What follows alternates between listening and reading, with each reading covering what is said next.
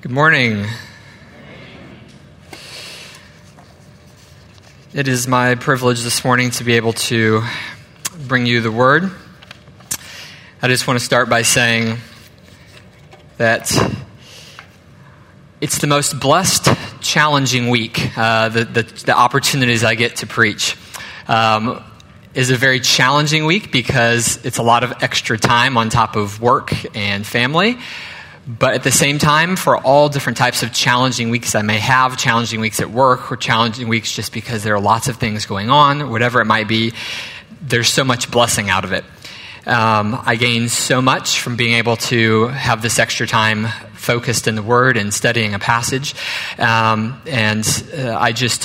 prayer is just that some of the truths and knowledge that I've learned that I will be able to communicate that, and that you can see that as well, because I know that I get more benefit than any of you get from the study I've had. So I just hope that that the Lord blesses the words and that you're able to take from what I've studied this week.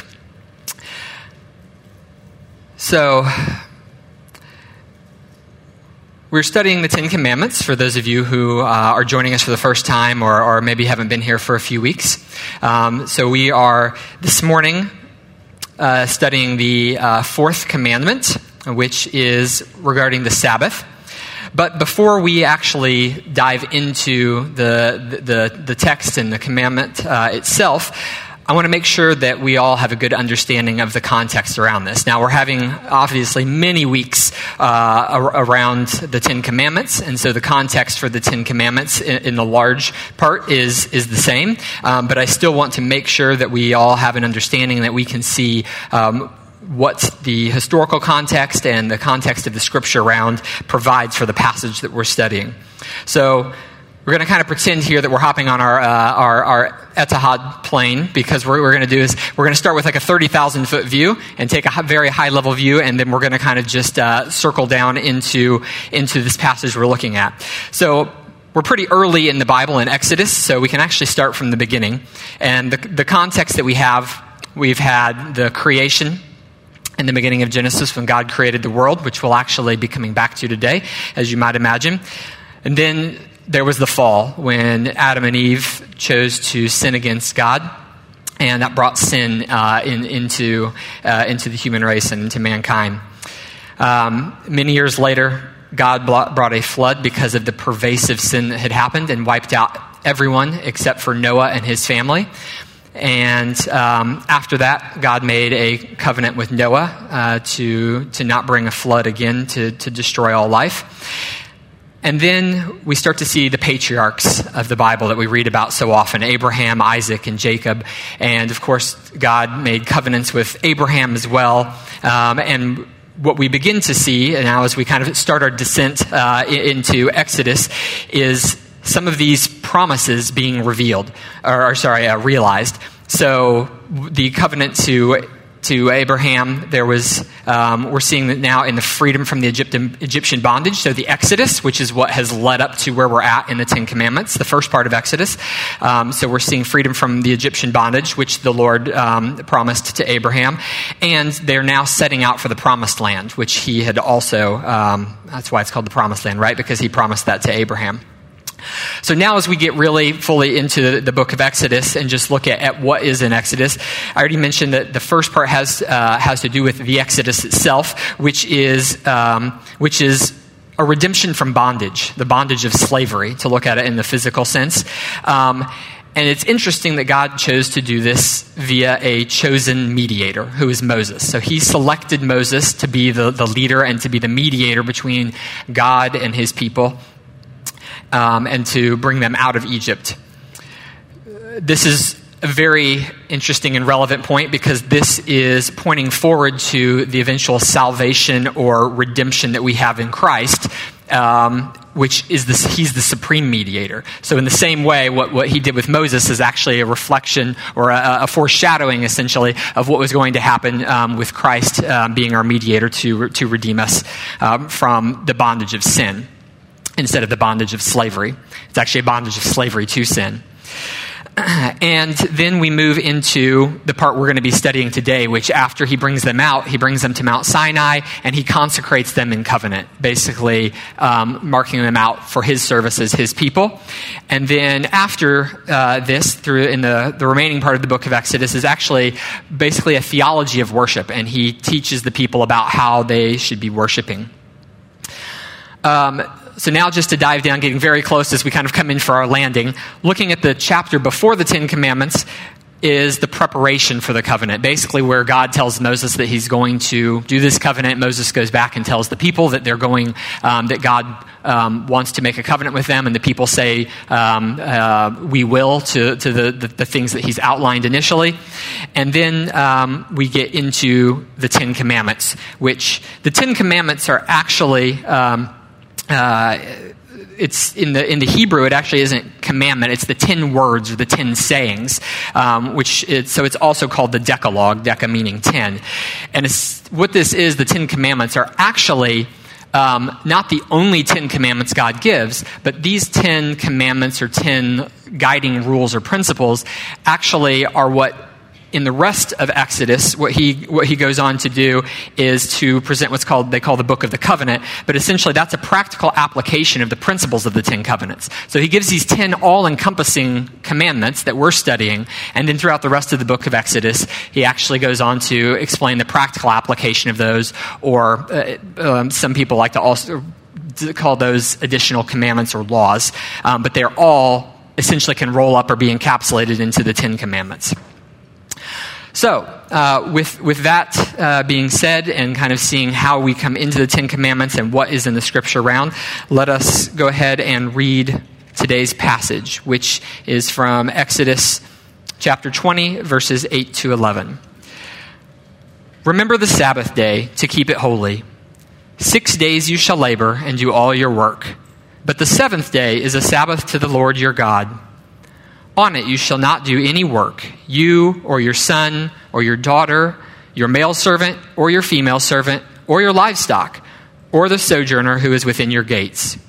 For in 6 days the Lord made heaven and earth, the sea and all that is in them, and rested on the seventh day. Therefore the Lord blessed the Sabbath day and made it holy. Let's go to the Lord in prayer. Lord, I thank you for your word that we have just read.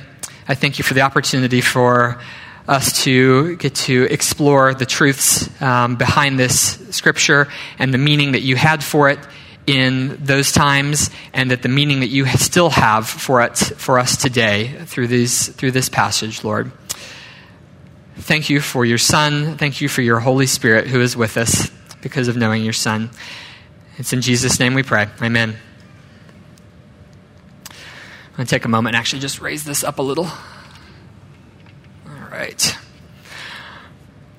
Okay, so we've got our scripture here that has to do with the fourth commandment having to do with the Sabbath.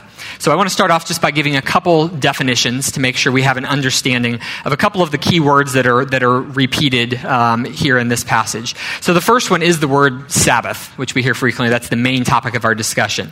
So the Hebrew word for this is Shabbat, and it actually means cessation. So as in to cease, to stop. So that's what the word Sabbath would actually translate to, is actually meaning to cease or to stop.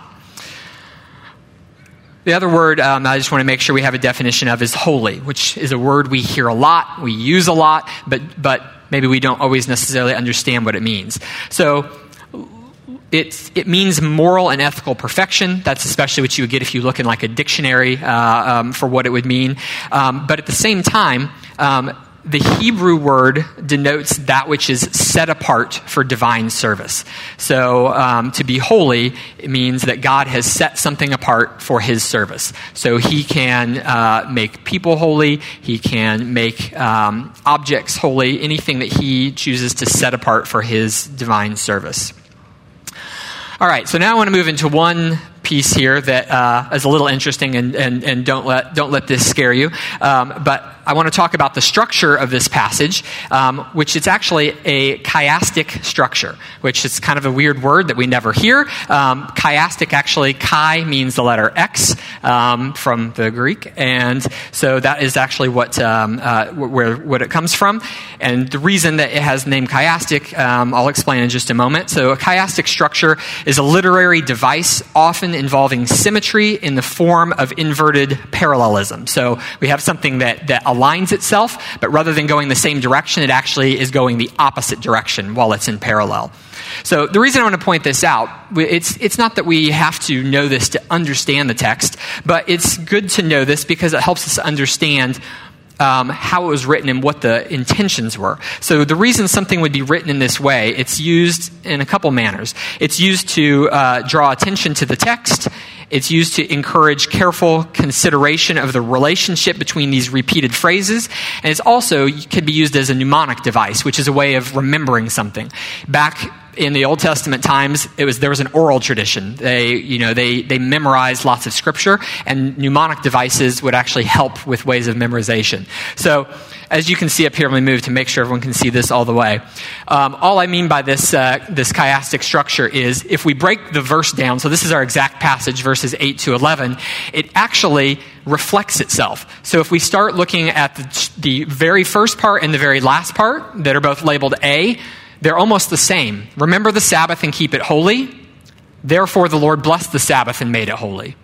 We move in one layer to the second part from the beginning and the second part from the end. And again, there's a reflection. 6 days you shall labor and do all your work, but the seventh day is the Sabbath to the Lord your God. And at the end, for in 6 days the Lord made heaven and earth, the sea and all that is in them, and rested on the seventh day. And then finally, in the middle, this part is sandwiched in. It's not reflected, but this is where we get some of our detail. On it, you shall not do any work, and explains who should not do any work. So I just want you to see this, and what this does is it actually causes our minds sometimes to notice that there is a repeat, and it emphasizes to us what is here in the text. Okay, so let's move on and talk about some of the highlights of this text. So first of all, I just want to talk about the type of commandment. This had been discussed in the very first week when Gareth preached on kind of an intro to the Ten Commandments, on there being essentially vertical and horizontal commandments. So the first 4 commandments are vertical commandments, which means they're in relation, our relationship with God, where then the horizontal commandments are in relationship with each other. So this is the last of the vertical commandments that relates us to God. And the commandments are all essentially either telling you to do something or not to do something. This one is a little bit of an interesting mix because it starts out as a positive commandment because it says, remember the Sabbath to keep it holy. So it's telling you to do something, to remember. But then once we get inside it a little bit, we also see a negative inclusion in here where we shouldn't do something. So once we get into it, then it says in the middle of verse 10, on it you shall not do any work. So we actually have this negative part, a do not, wrapped inside of what we should do in remembering the Sabbath. The outline of these 4 verses, I actually think breaks down ideally into three components. First, we see a command.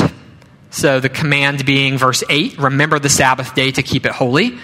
Then we see a how, an explanation. So an explanation of what we're supposed to do to keep it. So this talks about our 6 days of labor, the seventh day of rest, and on that seventh day, who should not be doing any work. And then finally, in verse 11, we see God's motive for doing this. So we see that the reason behind it is because in 6 days the Lord made heaven and earth, the sea and all that is in them, and he rested on the seventh day. So he blessed it and made it holy. So we have a command, we have an explanation of how we're supposed to live out that command, and then we have the motive for it. And just kind of in a summary, you could also, another way to break this down, another potential outline would be what, how, and why. So what are we supposed to do? Remember the Sabbath day to keep it holy. How are we to do it? By keeping the seventh day as a Sabbath to the Lord your God. And why? Again, because in 6 days the Lord made everything, and he rested on the seventh day. So, one other piece when we look at this, just kind of initially, when we first say, what is it that we can draw out of this at a high level? You may often see regularly you would see these questions in your home group study guides, is what does this passage reveal about God and what does it reveal about man? So, the first thing to say, what does it reveal about God? Well, we see in here he's the creator. His motive is because of his creation. That's why he's giving us this Sabbath commandment. So we can see that it gives us the nature of God as the creator. It also tells us that the Sabbath is important to him because he's giving us this commandment about resting on the Sabbath, which we'll explore as we continue to go in why he's doing that. But so we can see that it's important to him. If it wasn't, he wouldn't give us such a commandment. And then finally, a portion of our time belongs to him. So this kind of flows out of that. What he wants us to do on the Sabbath is to take time away from everything else, and because a portion of our time goes back to him, just like a portion of our money, which is God's money, goes back to him. So we see this in lots of aspects of our lives that we should be giving back to God, whether it's time, money, etc.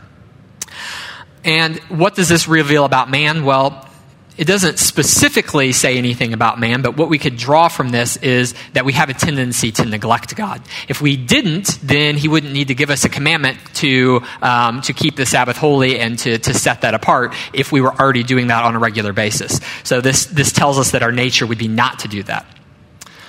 All right, so now we're going to move in a little bit deeper into the text and go through each of these, the outline that I'm using, which is the command, the explanation, and the motive, the three ways that this passage breaks down. We're actually going to start from the back end. We're going to start with the motive, and then we're going to jump to the front and work through. The reason I want to start here is this is really the basis for it all, right? God's motive. Why is he giving us this commandment? This is the basis for it. So, this is where we reflect back to the creation, because that's what this passage, what the verse 11 says, is that for in 6 days the Lord made heaven and earth, and then he rested on the seventh day. So if we look back to the creation story, which takes place in Genesis 1 and through the first 3 verses of Genesis 2. We're actually going to look at that part in Genesis 2 because he's done his 6 days of creation in Genesis 1, and then the beginning of Genesis 2 is the seventh day where God rests. So, thus the heavens and the earth were finished, and all the host of them. And here's what we have up here. And on the seventh day, God finished his work that he had done, and he rested on the seventh day from all his work that he had done. So God blessed the seventh day and made it holy, because on it, God rested from all his work that he had done in creation. So, again, I'm going to come back to what the Hebrew underlying this is. So the Hebrew verb that's translated as rested or ceased, so it is the origin of the noun Sabbath. So again, we already kind of talked about what Sabbath means. So just pointing back again that here, this where we see rested or ceased is the origin of the noun Sabbath. So these are actually related. So even though the word Sabbath is not introduced here, it has the same root from the word rested that's used. Also, most of our translations we see use the word rested, which I think can tend to indicate weariness. You rest because you're tired. That's what you often think of. One of the other ways to translate the word is ceased, which I think employs a little bit better of an idea because this indicates a little bit more when you cease something, you stop. It's usually more of a voluntary action. So this is actually what God did on the seventh day. He did not stop to rest because he was tired from his creation. He actually ceased because, as we see in verse 1, in Genesis 2:1, all of his work was completed. Everything that he had wanted to create was finished, and it was good. So he was done, and so he ceased. So it was voluntary. And so this is also what should be happening with us. We should not be taking our Sabbath because we're tired. We should be taking it out of a reason to voluntarily stop and spend time with God and focused on God. Also, just one more interesting parallel here between our commandment in Exodus and the creation story.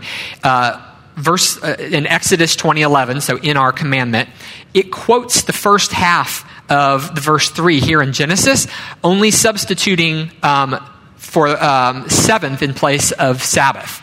So we can actually read those, and they're the same minus that one word. So I think this is, in this writing, it's equating the two. We have the exact same passage in Exodus that's reflecting back to the creation. The only word being different is using Sabbath there where it used seventh in the creation story.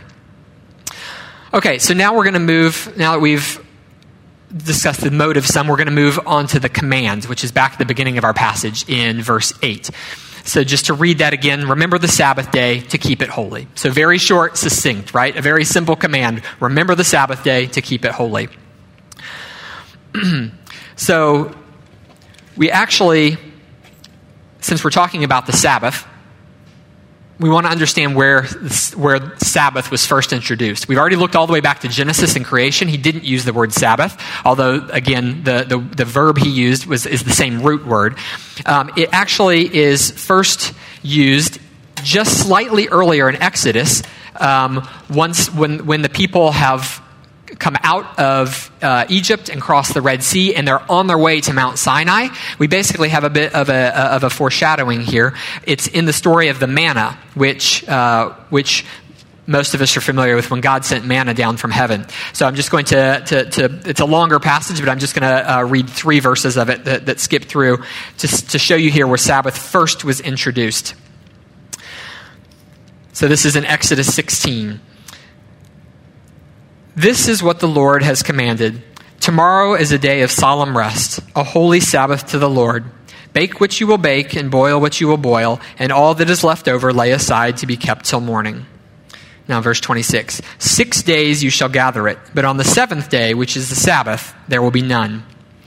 And then verse 30. So the people rested on the 7th day.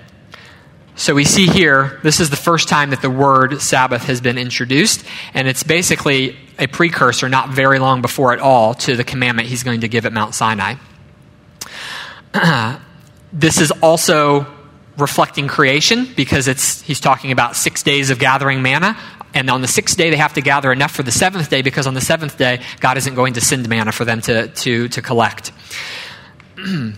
It's also, we already mentioned, it foreshadows the 10 Commandments, and it is described in this passage that we just read with both rest and holy, just like in creation and the 10 Commandments. So we have a theme going on through all of these. Every time we see something about the Sabbath or the 7th day and the rest, we always see about rest, and we always see about it being holy, that the Lord made it holy. Okay, so now let's move to the explanation portion of our commandment. So this is the part sandwiched in the middle in verses 9 and 10. So the explanation of the commandment is that 6 days you shall labor and do all your work, but the 7th day is a Sabbath to the Lord your God. On it you shall not do any work, you or your son or your daughter, your male servant or your female servant, or your livestock, or the sojourner who is within your gates. So, first of all, here we see 6 days at the beginning of this. 6 days you shall labor and do all your work. I want to point out that this is not talking about you have a 6-day work week. This was written prior to to an industrialized culture, so it doesn't have any reference to your job. Like today, we always think about our work week. 6 days of work we always associate with work. For them, when this commandment in this time, 6 days was to take care of all of your affairs, essentially. So whether that be working, taking care of things for your house, any sort of activities that you needed to do, that was what it's referring to. And then we see that no one or nothing you are responsible for should do any work on the Sabbath. So this was his meaning for them at this time, was that everyone and everything that you were responsible for, your family, the visitor or the sojourner that was within your gates, your livestock, your all the people that worked for you, your slaves, that none of them were supposed to work. So this is going to the Lord talks, or Moses writes about the Sabbath multiple times in Exodus. So we already saw just before this where he kind of foreshadows it. But then going on, as I mentioned in kind of in the context at the beginning, after the commandments, we go into the book of the covenant, which is where God reveals further explanation on practical application of the commandments. And there's a section on the Sabbath laws, which is actually in Exodus 23. And so I'm just going to read verses 10 to 12 from that. For 6 years you shall sow your land and gather it in its yield. But the 7th year you shall let it rest and lie fallow, that the poor of your people may eat, and what they leave the beasts of the field may eat. You shall do likewise with your vineyard and with your olive orchard. 6 days you shall do your work, but on the 7th day you shall rest, that your ox and your donkey may have rest, and the son of your servant woman and the alien may be refreshed. So here he presents 2 Sabbaths. So there's a Sabbath year and there's a Sabbath day. So the Sabbath year is where you leave your fields and vineyards untended so that the poor can get food from them. And then the Sabbath day is where you don't work so that animals, slaves, and aliens can be refreshed. So we also see later in Moses' writings, actually we're going to jump outside the book of Exodus for just a minute, and in Deuteronomy, this is the second time that Moses essentially brings forth to the people the Ten Commandments. So we have it initially when he comes down and when the Lord gives him the Ten Commandments on Mount Sinai in Exodus, and then in Deuteronomy, towards the end of his life, he actually repeats the Ten Commandments to the people. But if you read this, it's actually slightly different than what we have in Exodus, essentially because he expands on it a little bit and gives a little bit further explanation. So just the 3 verses that go around this specific, the Sabbath commandment in Deuteronomy 5, 12 to 15, we have observed the Sabbath day to keep it holy as the Lord your God commanded you. 6 days you shall labor and do all your work, but the 7th day is the Sabbath to the Lord your God. On it you shall not do any work, you or your son or your daughter or your male servant or your female servant or your ox or your donkey or any of your livestock or the sojourner who is within your gates, that your male servant and your female servant may rest as well as you. So here we've got the first part where he expands a little bit and explains so that your servants can rest as well and so that they can observe a Sabbath. And it says, you shall remember that you were a slave in the land of Egypt, and the Lord your God brought you out from there with a mighty hand and an outstretched arm. Therefore the Lord your God commanded you to keep the Sabbath holy. So he expands on it to say that those working under you should also be able to rest, both physically and spiritually, and that we are to use this to remember the Lord redeeming them from slavery.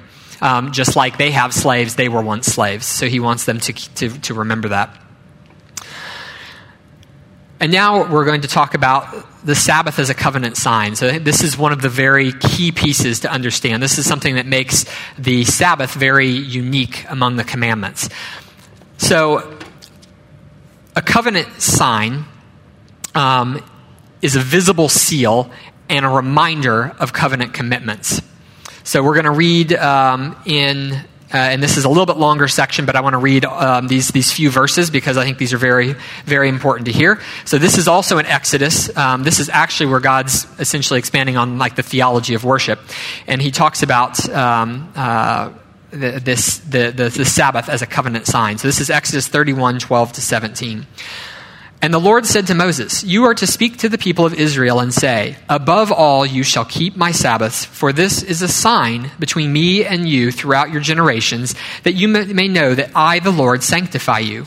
You shall keep the Sabbath, because it is holy for you. Everyone who profanes it shall be put to death. Whoever does any work on it, that soul shall be cut off from among his people. 6 days shall work be done, but the 7th day is a Sabbath of solemn rest, holy to the Lord. Whoever does any work on the Sabbath day shall be put to death. Therefore the people of Israel shall keep the Sabbath, observing the Sabbath throughout their generations as a covenant forever. It is a sign forever between me and the people of Israel that in 6 days the Lord made heaven and earth, and on the 7th day he rested and was refreshed. So this covenant sign that he gives them, this visible seal or a reminder of their covenant commitment with him, is so that they will know it is the Lord who makes them holy. The context for actually when this was written was when they were was when they were building or making the tabernacle preparations. And so there were lots of requirements to build a tabernacle. They were very busy. They worked a lot in building the tabernacle. And so God wanted to make sure that they knew that the Sabbath was still important. And even though they were doing God's work, that they shouldn't forsake the Sabbath. They shouldn't forsake a time of rest in Him. This is also, again, as a reflection of God's pattern in creation, as we see in the last verse of that passage. What He did in creation. And just to point out why it's important about this being a covenant or a covenant sign is God did this in most of His covenants. So you see in the covenant with Noah after the flood, God gives him a covenant sign of the rainbow. The rainbow is a reminder of His covenant promise to them that He will not flood the earth again like that. And then in the covenant with Abraham, He actually gives the covenant sign of circumcision. So that covenant, He is setting them aside as His people. He's consecrating them. And the sign to remember that is by being circumcised. So it's very important that we regularly see these signs of covenants. And for the Ten Commandments, as we see later in Exodus here that we just read, the Sabbath is the sign. Because when they have this day that they set apart and that they keep as a Sabbath holy to the Lord, other people in other nations, one, for them, the Israel, it will remind them of their covenant. And then second, for other nations that see this, it reminds them that Israel serves the Lord their God. So I just want to make one side note that just goes a little bit beyond our discussion of the Sabbath and looks a little bit at the Ten Commandments, because it's in the verse right after this. So verse 18, right after what we just read about the Sabbath, right after God gives Moses this expanded information on the Sabbath, that's when He gives them the tablets with the Ten Commandments. So it says, "And He gave to Moses, when he had finished speaking with him on Mount Sinai, the 2 tablets of the testimony, tablets of stone written with the finger of God." And I just wanted to point this out because this is something that I didn't realize for a long time, not until not that long ago, is that the 2 tablets of the Ten Commandments, I thought for the longest time growing up, being an adult, that there were 5 commandments on each tablet. He needed 2 tablets to fit them all on.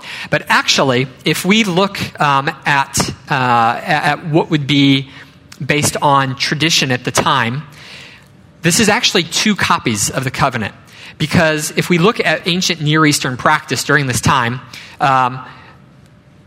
they would always do duplicates of a covenant or a treaty, 1 copy for each party. And the Ten Commandments in and of itself is actually structured just like a treaty or a covenant would be structured between kings of that time, or between 2 different parties of that time. So the Ten Commandments are structured just like that, so that the people understand it in the context of their day and time. So normally there would be a treaty between a superior king and one of his vassal kings, and they would always, in the end up with 2 copies of it, and each would keep a copy of their covenant, because they didn't have email at the time. So here we see, well, why does Moses go down with 2 copies? Well, the reason is because the Lord is going to be in the ark, and so that's where His presence will be. So Moses has to take 1 copy and place it in the Ark of the Covenant, because that's where the Lord's presence will be. And so the Lord's copy of the covenant treaty needs to go in there. And then at the same time, he has to take Israel's copy. And what they would traditionally do when they had treaties is they would put those at a place close to the Lord. So in the end, they both copies end up going in the Ark of the Covenant. But I just thought this was interesting, because this was something I didn't know until not that long ago, that these are actually 2 copies to reflect how business would normally be done even in the secular world at that time, because that's what the people of the day would understand. All right, so now let's move forward a little bit. So we've been studying all of this scripture in the Old Testament, understanding what it means to the people of the time. And that time, the meaning of it is very strict. They are to cease work. It talks about them being put to death, them being cast out from their people. The language is very strong about the consequences of not obeying the Sabbath, of not keeping the Sabbath commandment. But we always need to look at how things apply as we move into the new covenant once Jesus has come. So we want to look at things related to Jesus and the Sabbath and what this reveals to us about how the Sabbath still applies to us today. So just as a note going into this, during the time between the Old Testament and the New Testament, the Jewish leaders greatly increased the Sabbath legislation. So they added lots of human law to the divine law. And what they were trying to do was make sure that no one got close to even breaking it. So they added all of these extra laws, probably some of them with good intention. But the problem is that it ended up taking the focus away from the objective of the law, what God had meant by the Sabbath commandment, and the focus became on the law itself because there were so many rules and stipulations about what they couldn't do, how far they could walk, what was considered labor, and so it was very, very rule-based, and it took their minds away from the original intention. So, coming to Jesus now that we are looking at it in the New Testament, Jesus performed 7 miracles on the Sabbath, which I didn't realize it was that many. I knew he had done it, but I didn't realize until I was studying this that it was 7 times. All of these were healing miracles that he performed on the Sabbath. We're just going to quickly talk about 2 of them today because of the conversation that Jesus has at the time. Because some of these he performs a miracle on the Sabbath, but there's no conversation with anyone about why that might be okay or not okay. So we're going to look at two of the passages where he actually has some conversation. So one was the healing of the man with the shriveled hand. So if we look at Mark 3, verses 3 through 5, will be the short section of that. And he said to the man with the withered hand, "Come here." And he said to them, so he said to them being the other people that were present, so the Pharisees and everyone else that was there. So he said to them, "Is it lawful on the Sabbath to do good or to do harm, to save life or to kill?" But they were silent. And he looked around at them with anger, grieved at their hardness of heart, and he said to the man, "Stretch out your hand." He stretched it out, and his hand was restored. So what we see here is that Jesus justifies by question, as Jesus did many times, asking questions. He justifies by pointing out that it is lawful to do good on the Sabbath. So we shouldn't be restrained from doing good and doing the work of the Lord on the Sabbath. The second example is the lame man, the healing of the lame man, which is in John chapter 5. And it's a little bit longer passage, so we're only going to look at a couple verses of it. So starting at verses 8 to 9 and then jumping to 16 to 17, we see that Jesus said to him, "Get up, take your bed, and walk." And at once the man was healed, and he took up his bed and walked. And jumping down, and this was why the Jews were persecuting Jesus, because he was doing these things on the Sabbath. But Jesus answered them, "My Father is working until now, and I am working." So again, Jesus justifies this work on the Sabbath that was considered forbidden by the Jewish leaders at the time. He justifies it by pointing out that God is always at work. And so he is also at work just like his Father, doing his Father's work. So this is one example of how Jesus begins to transform what the view on the Sabbath is. Next, we want to look at a passage that's titled "The Lord of the Sabbath," which is from Mark.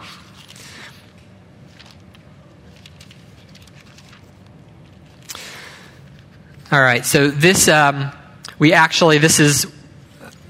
is what Pedro read this morning in the scripture reading. So he read a few verses. We're just going to reflect on a couple of them. And he said to them, so this is Jesus, "The Sabbath was made for man, not man for the Sabbath. So the Son of Man is Lord even of the Sabbath." And sorry, I should have prefaced that just by saying this is again where he was talking about his disciples taking food from the fields on the Sabbath. And he told the story of how David did the same thing, and that wasn't considered wrong. And so he says again that the Sabbath was made for man, not man for the Sabbath. So here he's essentially turning on its head the legalistic Jewish tradition. The Jewish tradition would very much be that man was created for the Sabbath, that man had to, so to speak, serve the Sabbath. But Jesus says, no, it's not that way. The Sabbath was actually created for man. And this would be because it's for man, for humans, for us, a time to actually be able to rest physically, but also to rest and reflect, as we'll continue to see later, on the Lord and what the Lord has done for us. And then finally, in that last verse there, Jesus states his authority over the Sabbath. So he essentially says, yes, the Sabbath is holy, but because I am the Lord, I am, and the Father are one, he has authority over even the Sabbath. And so what he says, he's establishing his authority for what he's saying, that is truth, that man was not created for the Sabbath, but Sabbath was created for man. So, these are where we see Jesus and his examples of what is right on the Sabbath and his teaching on what is right on the Sabbath. So, let's now move to how this applies to us in the Sabbath. So, the first question with that would be the relevance of it. So, is the Sabbath still relevant for us? We saw it in the Old Testament. We saw the laws and what you could not do. And we see that it was a covenant sign. But how does this apply to us now? Well, it is still relevant, first of all, because God's character is unchanging. So therefore, the moral and spiritual value of his laws doesn't change. Even in New Testament times, when a lot of the old laws that had to be strictly obeyed before Jesus, even though those have gone away from a strictly legal aspect, the spirit of the law and the moral value of the law is still there because the Lord is never changing. Also, Jesus didn't come to abolish the law, but fulfill it. So you see this in Matthew 5, which we aren't going to read that passage. But Jesus came to not to abolish the law, but to fulfill it and to give it its full meaning. So he didn't. He requires upholding the law. We actually see in that passage that he says that you should keep the law, and even more importantly, you should uphold the spirit of the law, is what he says there.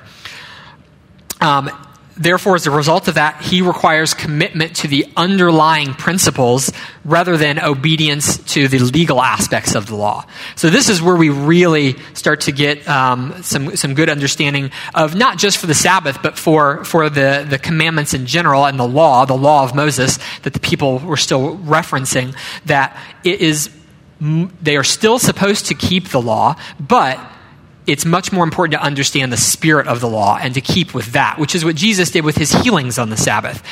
Was he not keeping? He normally kept with the Sabbath and he didn't work, but when it was for the good, when it was a good work and when he was doing the Lord's work, he did, because that was in the spirit of the law. So we start to see that here, and it's focused on these the spirit of the law means we're focused on these underlying principles, not the actual hard law itself. And the last piece on the relevance of it is that we've started to discuss this, but God didn't intend the Sabbath to be purely for resting physically, rather for resting in him. This is an act of worship wherein we remember what God has done for us, and we praise him for his grace and mercy in delivering us from the bondage of sin and giving us freedom in Christ, which we actually see this in Galatians 5, talking about this.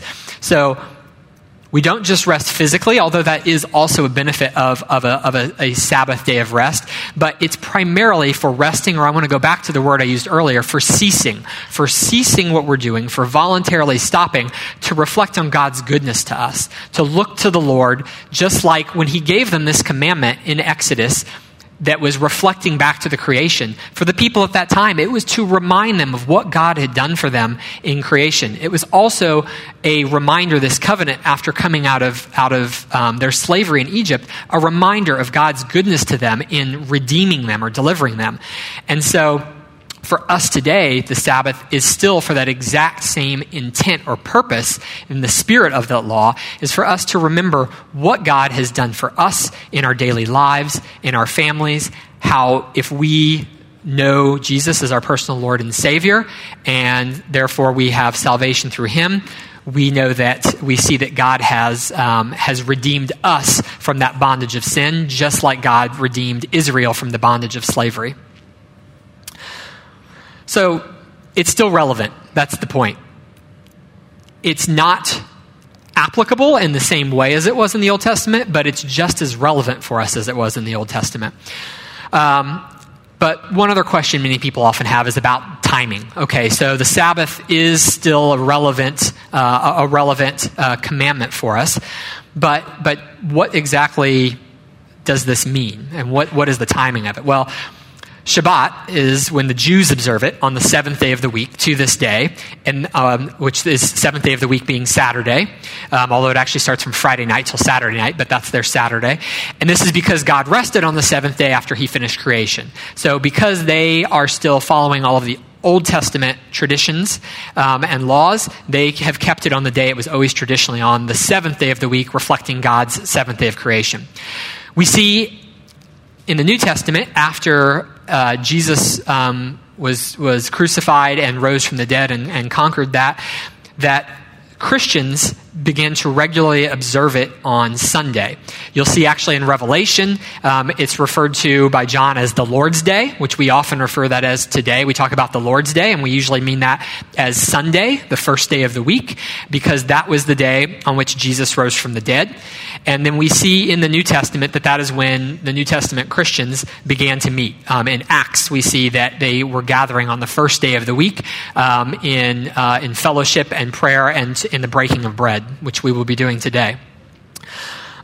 So we see that these are the two common practices today, or either on the traditional seventh day of the week, or the oldest traditional, or now it's been traditional for nearly 2,000 years of meeting on the first day of the week for Christians.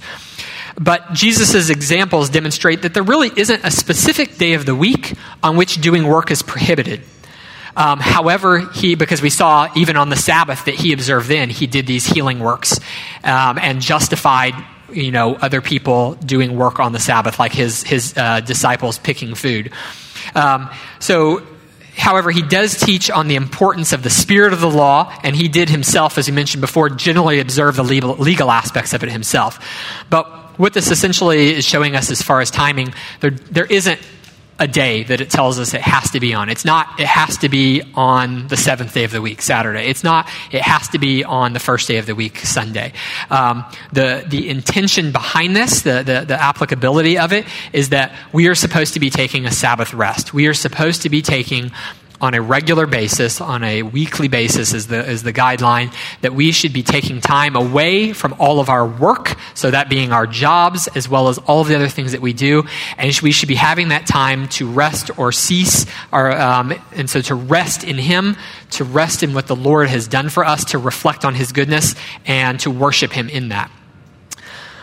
So the final piece, as I move towards closing here, is in eternal rest, and how this applies to us in an eternal rest. So the Sabbath rest that we have been studying actually ultimately points forward to the rest that we will realize in heaven, where God will deliver his people from sin at the end of the age through his Son, Jesus Christ, at the second coming. So I want to read where this is talked about in Hebrews. This is in Hebrews chapter 4. It actually really leads in before this, where it talks about a rest for God's people in the latter part of chapter 3. And then verse 4 goes all the way to to verse 13. But it's a relatively complex passage. If you were to go home and read this, which I would encourage you to do, it's a lot to break down. So we're not going to read all of it because it can get quickly confusing, and you would want a lot of time to even try and break all of it down. So I'm just going to read verses 1 through the first part of 3 within Hebrews 4. Therefore, while the promise of entering his rest still stands, let us fear lest any of you should seem to have failed to reach it. For good news came to us just as to them, but the message they heard did not benefit them, because they were not united by faith with those who listened. For we who have believed enter that rest. So here this is pointing forward to that ultimate rest that we will receive in heaven when we go to be with our Lord Jesus after he returns to earth. This necessitates a faith in Christ alone as the way of salvation, as we see here in verses 2 and 3 of what we just read. That is the only way to that way to salvation and to that ultimate rest in the Lord is through faith in Christ alone, not by any of our works, not by obeying the Sabbath commandments. It is by faith in Christ alone. But once we have that faith in Christ, then we should desire, if we truly have that, we should desire to be spending time with the Lord. So, again, what we see here in this is that really the key is that we are to be resting in him. It's not legalistic about when it is supposed to be or about when it's supposed to be and exactly all the rules that we used to see. But what we see is that the key is that we are still today, as followers of Jesus, supposed to rest in God and reflect on what he has done for us and give praise to him, which is why we gather together once a week as a fellowship of believers, which there's many other scriptures talking about that, joining together in fellowship, but why we join here on our Sabbath rest on a Friday. See, here we observe it on a Friday because that fits with the calendar here, and that is fine by what the scriptures teach us. But we join together to have a fellowship time of reflecting on what the Lord has done and his goodness to us and giving praise and glory to him. Thank you. I'm going to close this in prayer now. Lord God, I thank you for the word that we've heard this morning. I thank you for the truth of your word, for what we see the meaning of it to be in the Old Testament for Israel. I thank you for what you've revealed to us through Jesus Christ in the New Covenant and how the Sabbath applies to us today, that it is still relevant for us and that it is designed to cause us to reflect on everything you have done for us, from creation to remembering Old Testament stories of deliverance from slavery, to seeing in our lives deliverance from the evil one and deliverance from the sin that so entangles us. Lord, I pray that this message goes to the hearts of my brothers and sisters here, and that we take home the truths of this, and that we realize that we should still be having a rest in you, and that rest in you should be not just resting from work physically, because we can still be distracted and be doing everything else on our day of rest, but our day of rest is resting in you and is focusing on you and remembering your goodness to us, Lord, and ultimately your goodness to us in your Son, Jesus. We thank you for that provision for us, Lord. We can never thank you enough for your Son. It's in his name we pray. Amen.